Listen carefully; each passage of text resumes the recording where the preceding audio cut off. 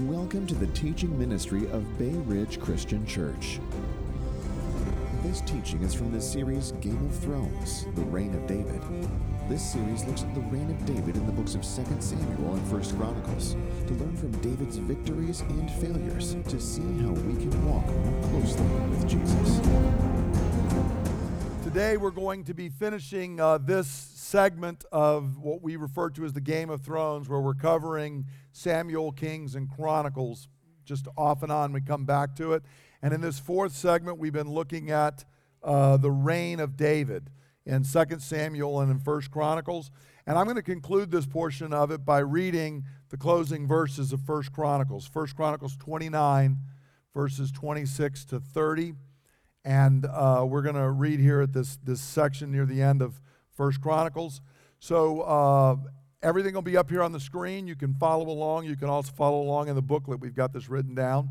I'll be using the New International Version this morning. So hear now the word of the living God. David, son of Jesse, was king over all Israel. He ruled over Israel 40 years.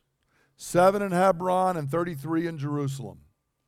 He died at a good old age, having enjoyed long life, wealth, and honor. His son Solomon succeeded him as king. As for the events of King David's reign, from beginning to end, they are written in the records of Samuel the seer, the records of Nathan the prophet, and the records of Gad the seer, together with the details of his reign and power and the circumstances that surrounded him and Israel and the kingdoms of all the other lands. One of the things that's always interesting to figure out when you see something that is a long, epic story is how do you conclude it? And sometimes, for example, in the history of TV, some of the TV shows that have been considered the greatest over a long period of time and kind of had a story arc, their endings were very controversial. For example, Seinfeld, when it concluded, was kind of considered the greatest sitcom in history, but people did not like the final episode. They didn't like the way they tried to end it after all those years. Sopranos was a show about the mafia, and after 7 years, its ending was very, very controversial. There have been a number of them that are that way. On the other hand, there have been some books that were very epic, like Lord of the Rings, that a lot of people really did like the ending. They felt like, wow, that was the way to summarize this long story. With everywhere we've been, we came back, and you ended it the way that it needed to be. And this is because how does one end a long, epic story? And I bring this up because how do you end a long, epic story like the life of David?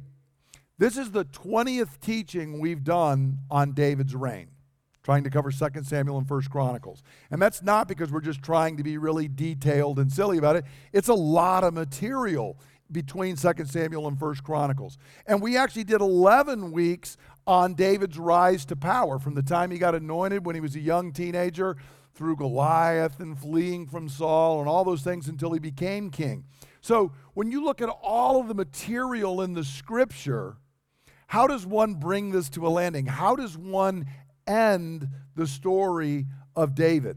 Now, we could have looked at two ways, because actually Kings kind of ends at one way, which is not the usual way Scripture looks at. We're going to look at 1 Chronicles to see how Chronicles ends David's story, because it'll answer for us, how does God and Scripture view David's legacy, and how should we view the legacy of David? So let's dive in and talk about David's legacy. Notice here in Chronicles, there's no question, it ends David's story on a very positive note.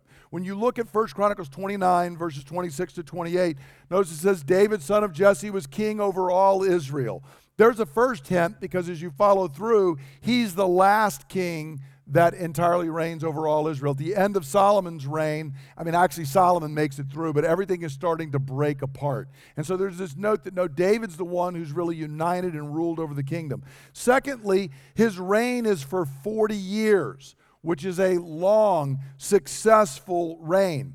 Thirdly, the writer tells us he died at a good old age. He had a long life. He had wealth. He had honor. All of these are things that are showing the greatness of David. All in all, it's about as positive a description that could be given of a king over Israel. And what's interesting here is, as I mentioned, if you go to Kings, if you read 2 Samuel and then go into 1 Kings, you find that at the end of David's life, as he's trying to hand things over to Solomon, there's actually a fair amount of struggle going on. And David doesn't always do so well in the midst of that. But in Chronicles, there's none of that. David's legacy is a good legacy. Now, the question comes out then is, well, why does Chronicles do it this way? And in fact, what I want to point out today is that's actually the dominant note. This is David's legacy in Scripture. There are multiple things that we see that point to this fact. First, David's the gold standard by which both good and bad kings are judged. As you go through Kings and Chronicles, they list all the other kings, and they always go back and are compared to David. For example, in 2 Kings 16:2, and I'm just going to run through a few examples really quickly. We read about Ahaz, who was a very bad king. And we're told Ahaz was 20 years old when he became king, and he reigned in Jerusalem 16 years. Unlike David, his father, he did not do what was right in the eyes of the Lord his God. Now, Ahaz is actually a couple hundred years after David. He's a long time after David. So father means David's his ancestor. But notice, the kings are still being compared. And this king who's not good, when I want to say you're not good, I say you're not like David. Because David was good. He was a good king. Ahaz is not like David, therefore he's a bad king. But you also have kings who are kind of a mixed report. For example, Solomon. In 1 Kings 11:4, we read, as Solomon grew old, his wives turned his heart after other gods, and his heart was not fully devoted to the Lord his God, as the heart of David his father had been. So Solomon here is a mixed report. Ahaz is bad. Solomon is good and bad, but notice even there, it's his heart's mixed, not like David. David had a heart that was turned after God. We can look, what about a good king? Well, if we look down at Jehoash in 2 Kings 14:3, he's one of the really good kings. We read, he did what was right in the eyes of the Lord, but not as his father David had done. And everything he followed the example of his father Joash. So he's pretty good, but notice again, but not as good as David. He's a good king, but David is the really good king. Well, what about if I pick the best of the kings? Well, the two greatest kings after David come through are Hezekiah and Josiah. And so I'll just take Josiah. This is right before the exile. Josiah is as good a king as you can find. And here's what the scripture records in 2 Kings 22, verse 2.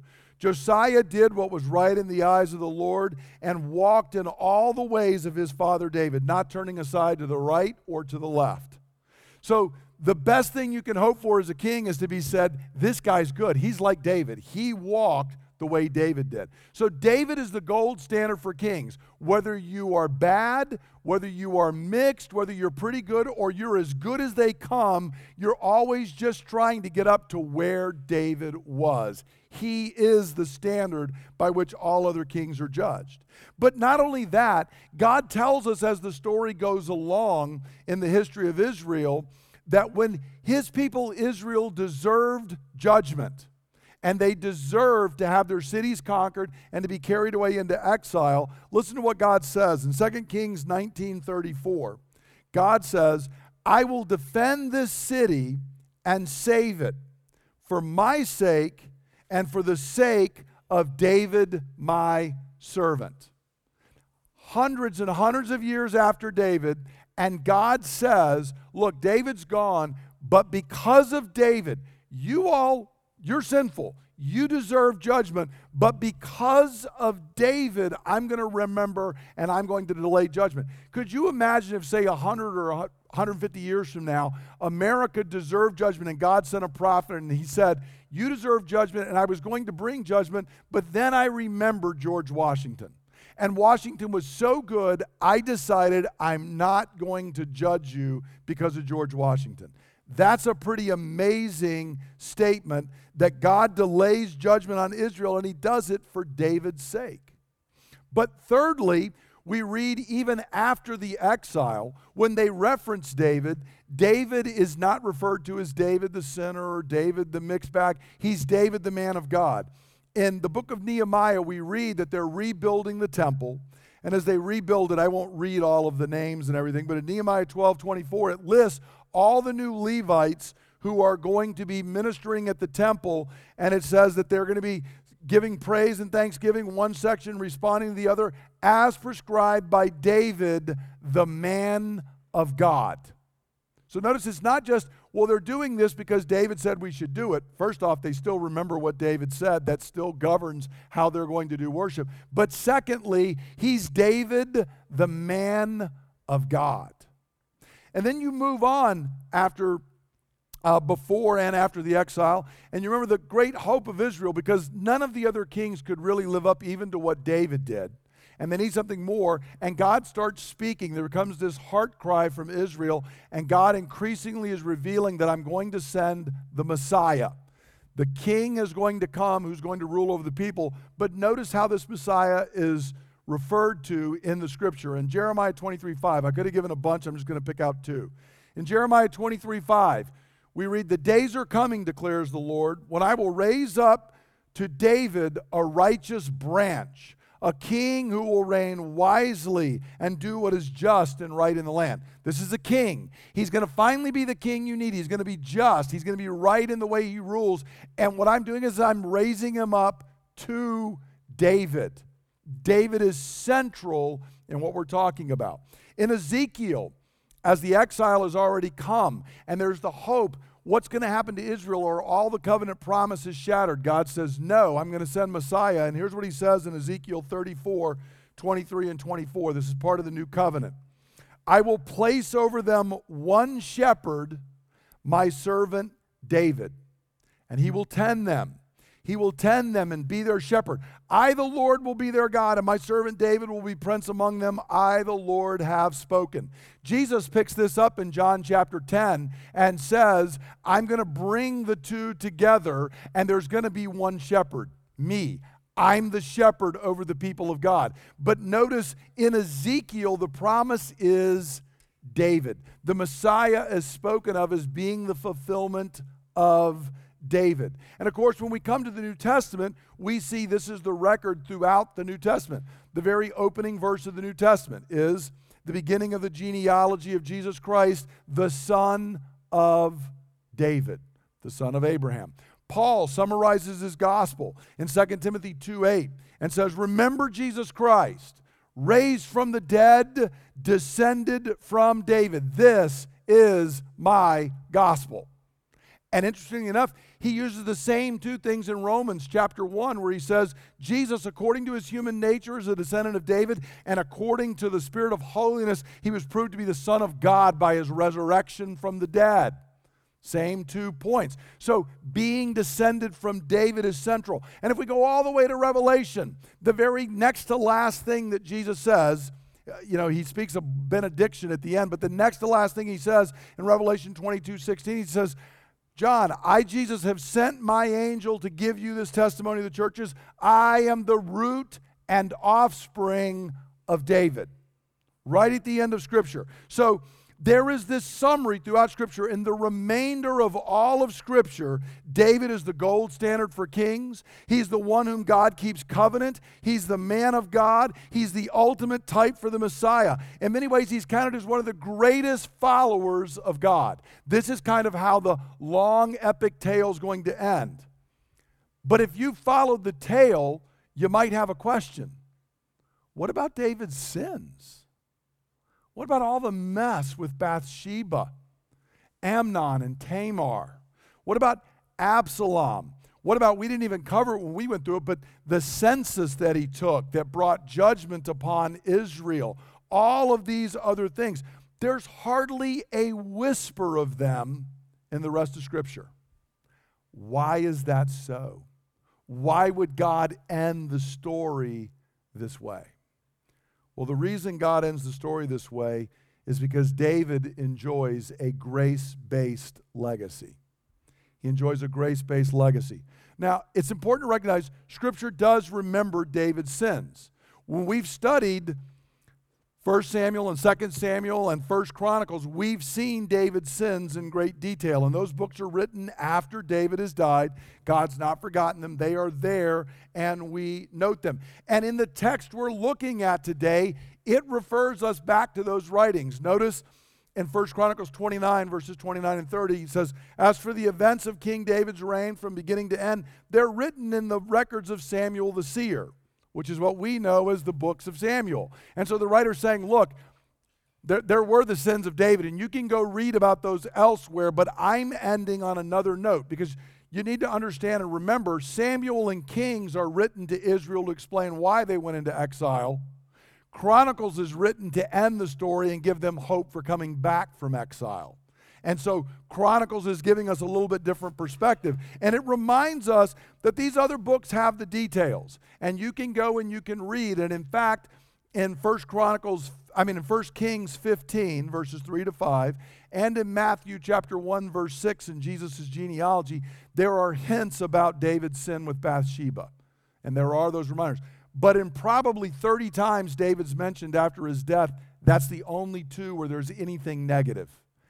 Everything else is positive. Everything else would leave you wondering, what about all the stuff that David did? So the dominant note is what David did right, not his sins. Why is this? And this is what I want us to grasp this morning. God sees David, and God sees David's legacy and speaks David's legacy through eyes of grace. David had sinned. David had fallen short in many ways. And it's not even, well, he did those when he was young, but as he got older, everything got better. Because if you go read 1 Kings chapter 1 and 2, oh no, David at the end of his life is still lacking faith. He's not showing wisdom. He's even bitter in certain areas. Right to the end of his life, David's obedience was always mixed. The reason David's legacy is so positive is not because David had cleaned up all of his sins before he died. That wouldn't give you and I very much hope, would it? But so that's not the answer. The reason that this is true is because we can thank our God that our Lord sees David through the eyes of grace, not of law. That's not how God views him. The emphasis is not on David's failure, but it is on his heart for God, his faith, and the things that he did right in his attempt to serve God. That is where God puts the emphasis in the legacy of David.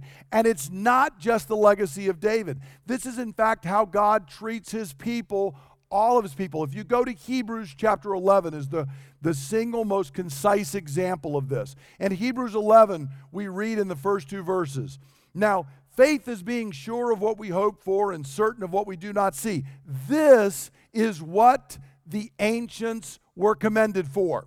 And he's going to start giving a record of all of the saints. But he says right at the beginning, I want you to understand, the reason they're commended, the reason they are in what we refer to as Faith's Hall of Fame is not because they did everything right. It's because they had faith. Something in them cried out and said, I believe to the promises of God, and therefore God commends them. And so we go through and we read, for example, that Noah, by faith and holy fear, he built an ark to save himself and his family, and by his faith he condemned the world and became an heir of God. And it's all of this wonderful stuff about Noah's faith, and nothing about the fact that Noah came off the ark and got drunk and then pronounced a curse on his own grandson. It's not there. And then you move on, for example, Abraham, and how Abraham believed God, and he trusted God. He trusted that God would give him Isaac, and then he was willing to even trust God to raise Isaac from the dead if Isaac was sacrificed. And Abraham gave up everything to go after the city whose architect and builder is God. He trusted that God was going to give him an inheritance. And there's nothing about Abraham doubting God. There's nothing about him disobeying, nothing about Sarah, tell them you're my sister, nothing about, hey, how about if I take Hagar and try and fulfill God's promises by my own means? None of that is there. It is simply Abraham, the man of faith. There's no mention in Hebrews 11 of Isaac preferring Esau and having to be tricked to give the blessing to the son that God had chosen for the blessing to go to. There's no mention that Jacob's, whose very name meant deceiver, was in fact the greatest deceiver probably in all of Scripture and constantly was conniving and working. None of that's there in Hebrews 11. He simply worships children and blesses them as he leans on his staff. There's no mention of Moses' fears and failures or how Moses did not enter the promised land because as law, he was left out in the wilderness. There's no mention of any of that. These and many other sins are passed over because they have been covered by Christ's blood. Because of Christ and the gospel, the sins are removed. They are no longer mentioned, while faith and obedience are maximized and eternally recorded for the people of God. That is grace, and that is what God does. It's a whole record through the Old Testament. It's not just David. That is how God chooses to remember his people. And friends, this is grace. Our sins, my sin and yours, are forgiven and they are blotted out, while faith-fueled obedience is magnified and eternally enshrined before God and his people. That's what grace means for us. And that's why Chronicles ends this way and doesn't drag out. Well, let me remind you of everything David did wrong. Because the final word is mercy triumphs over judgment. And don't ever believe it's anything else. Don't ever believe there is some other way that God is going to respond. Now, how do we apply the word? What does this mean for you and I? There's two things. One, I want us to be instructed by this, and then secondly, I want us to be comforted. The first thing in the instruction is, do I view others through a lens of grace or a lens of law? How do I view? If God does this with David, would I be there saying yay and amen, or would I be saying, whoa, God, I've got another report I want to bring? Do I think I'm wiser than God and how to write the legacy? This is a huge problem in our culture today. We do not know how to honor flawed people. We've lost the ability to do this. We devour one another over our sins and shortcomings. People can do all kinds of things right, but then when they are caught doing something wrong, and unless your name is Jesus, you've done plenty wrong, then that is it. You are shelved. I don't want to hear. No further honor to go to you. Just watch what our culture does. And we are even worse about this, especially for previous generations. We are guilty of chronological snobbery. Well, they don't live up to my standards, as if somehow a couple hundred years ago they were supposed to live to our standards. And so whatever they did that is wrong, that's all that I want to talk about. It's getting to where we can have no heroes left. And that is simply not how God does it. So the fact is, if I want to look at the founding fathers of our country, are there plenty of things I can point out they did wrong? Ooh, yes. If we're going to use that as a standard, then we got to go level every, memorial and monument down in downtown D.C. Because they all did foolish, stupid things that they're not even debatable. Yes, this was wicked, this was bad, just like David did. And there is no way to honor anyone if my standard is, I will honor you as long as you don't ever do anything that I disapprove of, anything that is wrong. What that means is I'm never going to honor anybody. So the questions that come to us, and this is really important, that if you think about it, this goes to the commandment, honor your father and mother. So that, I'm going to give you a promise. This is so important to me. And if you ever notice, it blows me away. First table is how we honor God. The second table of the law is how we honor God and the way we treat others. And they're really, you've got murder, which is more serious than adultery, which is more serious than stealing, which is more serious than slander, which is more serious than coveting. Except for, oddly enough, where is honor your father and mother placed in that chain? Before murder. Kind of gives you a view of how important God thinks honoring your father and mother is. Is that honor your father and mother unless they do something that was wrong? No. How many of our mothers and fathers have done things wrong? All of them. How many of us as parents have done things wrong? All of us. And honor your father and mother is more than just your biological mom and dad. It's talking about previous generations and people whom God has placed over you. Can you honor them in spite of their flaws? That's the question. Can you do it in spite of their flaws and failures? So let me tease it out and ask a couple questions for us to think through that. Do I tend to maximize the sins of others, or do I extend them grace as God has done to me? Do I maximize their sins, or do I maximize grace when I respond to others who sin? Another way of looking at it, and I'll have to explain a word here, what we're dealing with is what was known as a Manichaean view. The Manichees were people that lived in like the 3rd and 4th century. And the Manichees said, it's black and white. Everything is either good or it's evil. People are either good or they're evil. Well, if that's a true view, then we're all on the one side of the equation, which is evil, and Jesus is on the other side. But see, the Manichees were a cult. They were wrong. They were heretics. It's what Augustine had to leave to come in, because nobody is that way. And if I approach you with a Manichaean view, then I will praise you and I will be with you until you do something wrong. And then I will shelve you. So do I have a Manichaean view of people? They're either good and in my blessing, or they are evil and I don't want to hear about them, and all I'm going to speak is no matter what they're doing, I'm going to say, but they did this. Okay, but they did this.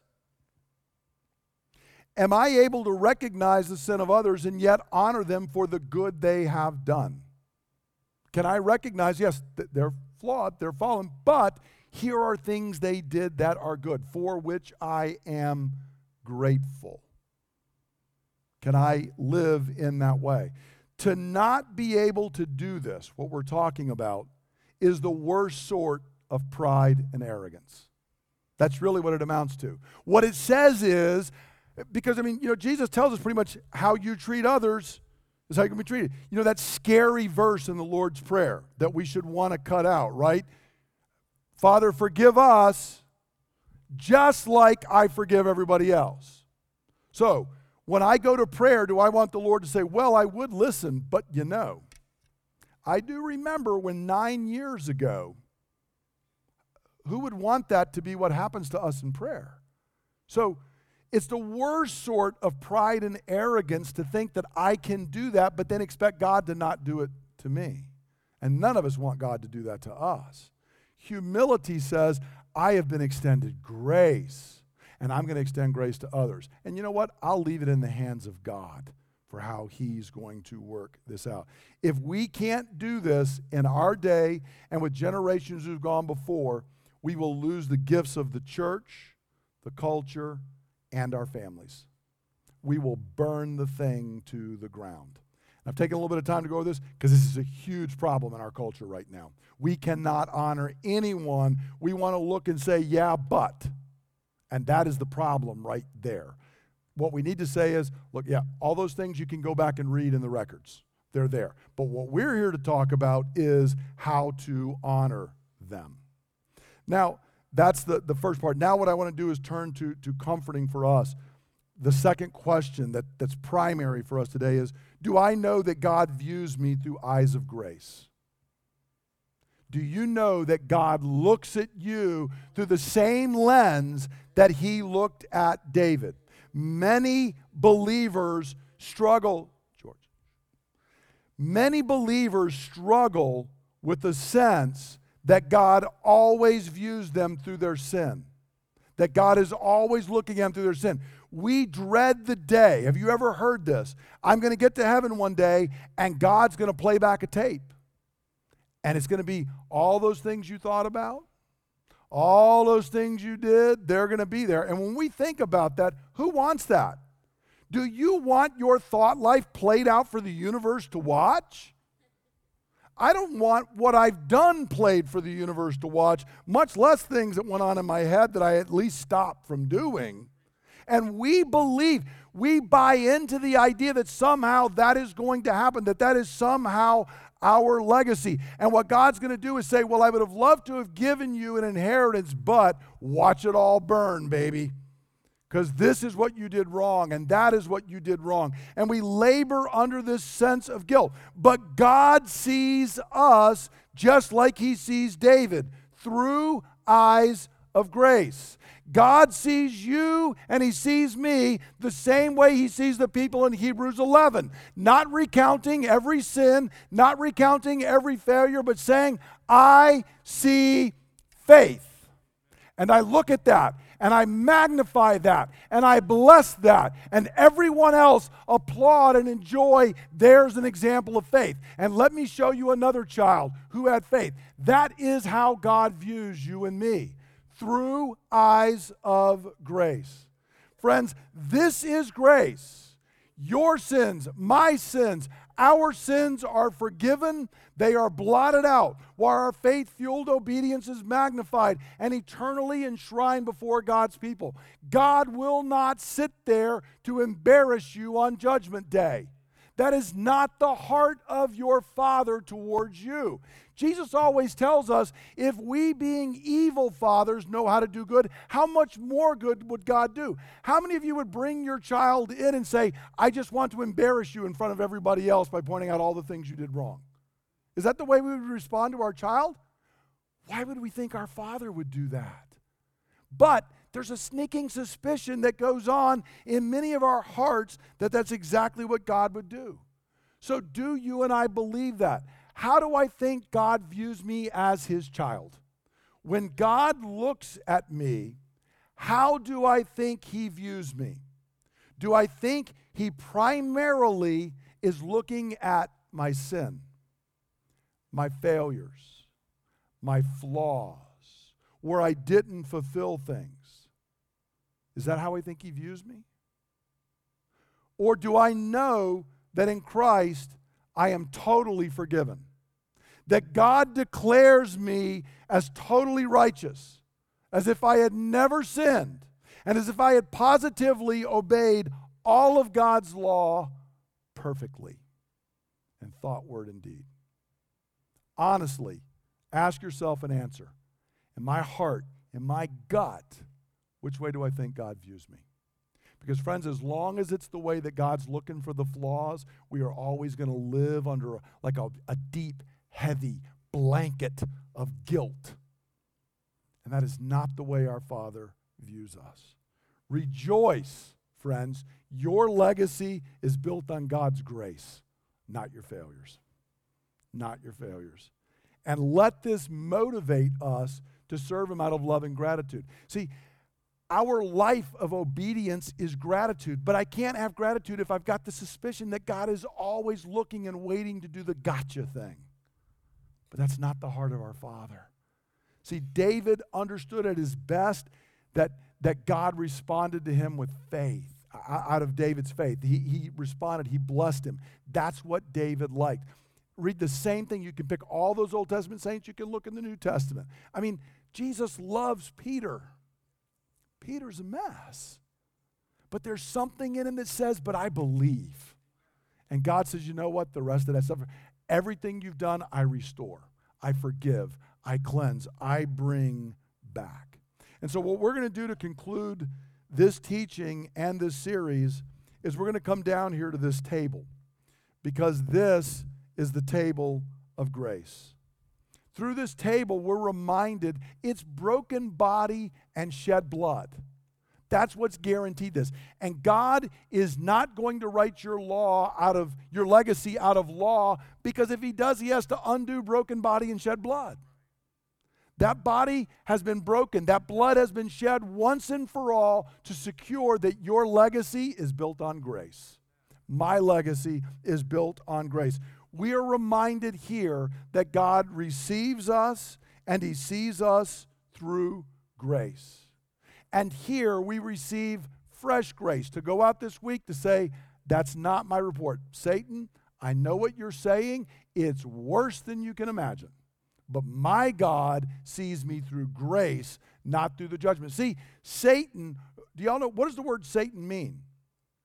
He's the accuser. That's what the word means. Satan is the accuser, and he stands there to accuse us day and night before God. That's what he stands to do. But thanks be to God for everything he says. We have Jesus standing there, and I will take Jesus 7 days a week and twice on Sunday, friends. Much better to have him in our corner, and he stands and he pleads in your behalf. And the Father does not listen to Satan. He does not listen to the accuser, and you and I should not either. And that's what we're reminded of here at this table. And so we're going to come, we're going to remember, we're going to receive God's grace this morning. I want to remind you, you don't have to be a member of our church to come to this table. You do have to be a believer. It means you have to understand your only hope for a godly legacy is good news. As Tony said, good news, not good advice. What God has accomplished for us in Christ, not what we're trying to accomplish. If you believe that, then this morning we encourage you to eat with us. I also want to remind us that we do have a gluten-free option, so if you need gluten-free bread, please raise your hand. Other than that, we're going to come to the table today, and what I want to encourage you to do, if the Lord brings a sin to your mind, confess it. But don't sit there. This is not the time for introspection. This is the time to look and say, broken body, shed blood, I have a legacy eternally that's been won for me by Christ. And let Christ's body and blood put down the voice of the accuser. For what I received from the Lord, I pass on to you. That the Lord Jesus, on the night he was betrayed, took bread. And when he'd given thanks, he broke it. And he said, this is my body, which is broken for you. Do this in remembrance of me. And in the same way, after supper, he took the cup. And he said, this cup is the new covenant in my blood, which is poured out so that your sins may be forgiven. Drink from it, all of you, in remembrance of me. For as often as you eat this bread and you drink this cup, you proclaim the Lord's death until he comes. Father, as we come to this table this morning, we do confess our sins, but Lord, we rejoice and magnify in the grace that is given to us through the broken body and shed blood of Jesus Christ. Holy Spirit, I pray you would come, and as we eat and drink, you would minister grace and pardon and assurance to your people. In Jesus' name, amen. As you get the elements, let's hold on to them. We will take them together in just a couple of moments. And I encourage you again, meditate on the legacy that is yours in Christ. Father, this morning we admit that our conscience is pricked by our many failures. So we often fear your gaze, thinking all you will see is the ways we have failed. And we even are fooled into thinking that in eternity our sins will overwhelm any good we have done. But Lord, today we remember the grace you offer us in Christ. Grace that forgives our failures for the sake of Christ. Grace that maximizes our obedience.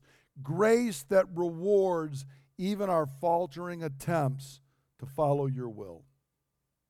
Lord, we realize that all of this is available to us only through Christ. As the Son of David, he came to reign over your people. And by your grace, his obedience is counted as ours. Through his broken body, you see us through the eyes of grace, forgiving our failures and magnifying our faith-filled obedience. So we thank you for the broken body of our Lord Jesus, given that we might be restored and made whole. Take and eat. Father, like David, we have failed in many ways, wandering in thought, word, and deed. And such failures would overwhelm us were it not for the blood of Christ. For his blood was shed to purify us from all sin and unrighteousness. By his blood we are made utterly pure, without stain, wrinkle, or blemish, a bride fit for our King. All of this is ours only because of the blood of Christ. So we lift this cup, and as your people we say, thanks be to God for the precious blood of Jesus Christ. Take and drink. Lord, we stand amazed at your grace. Because of grace, our sins are forgiven and removed, sins past, present, and future. And through grace, you remember our attempts to obey, choosing to see faith rather than failure, obedience rather than sin.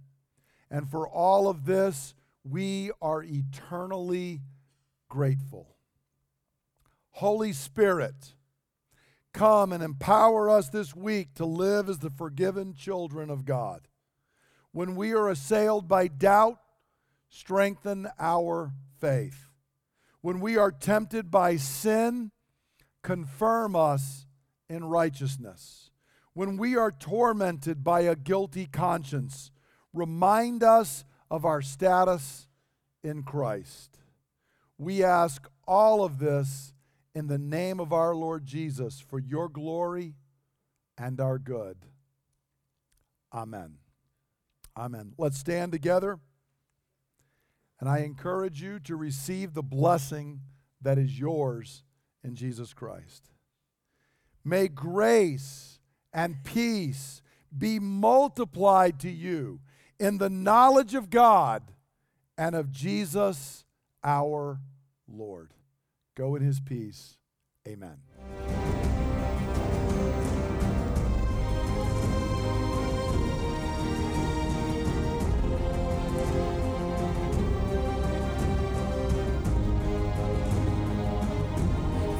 Listening to the teaching ministry of Bay Ridge Christian Church. For more teachings and resources, please visit www.brcc.church.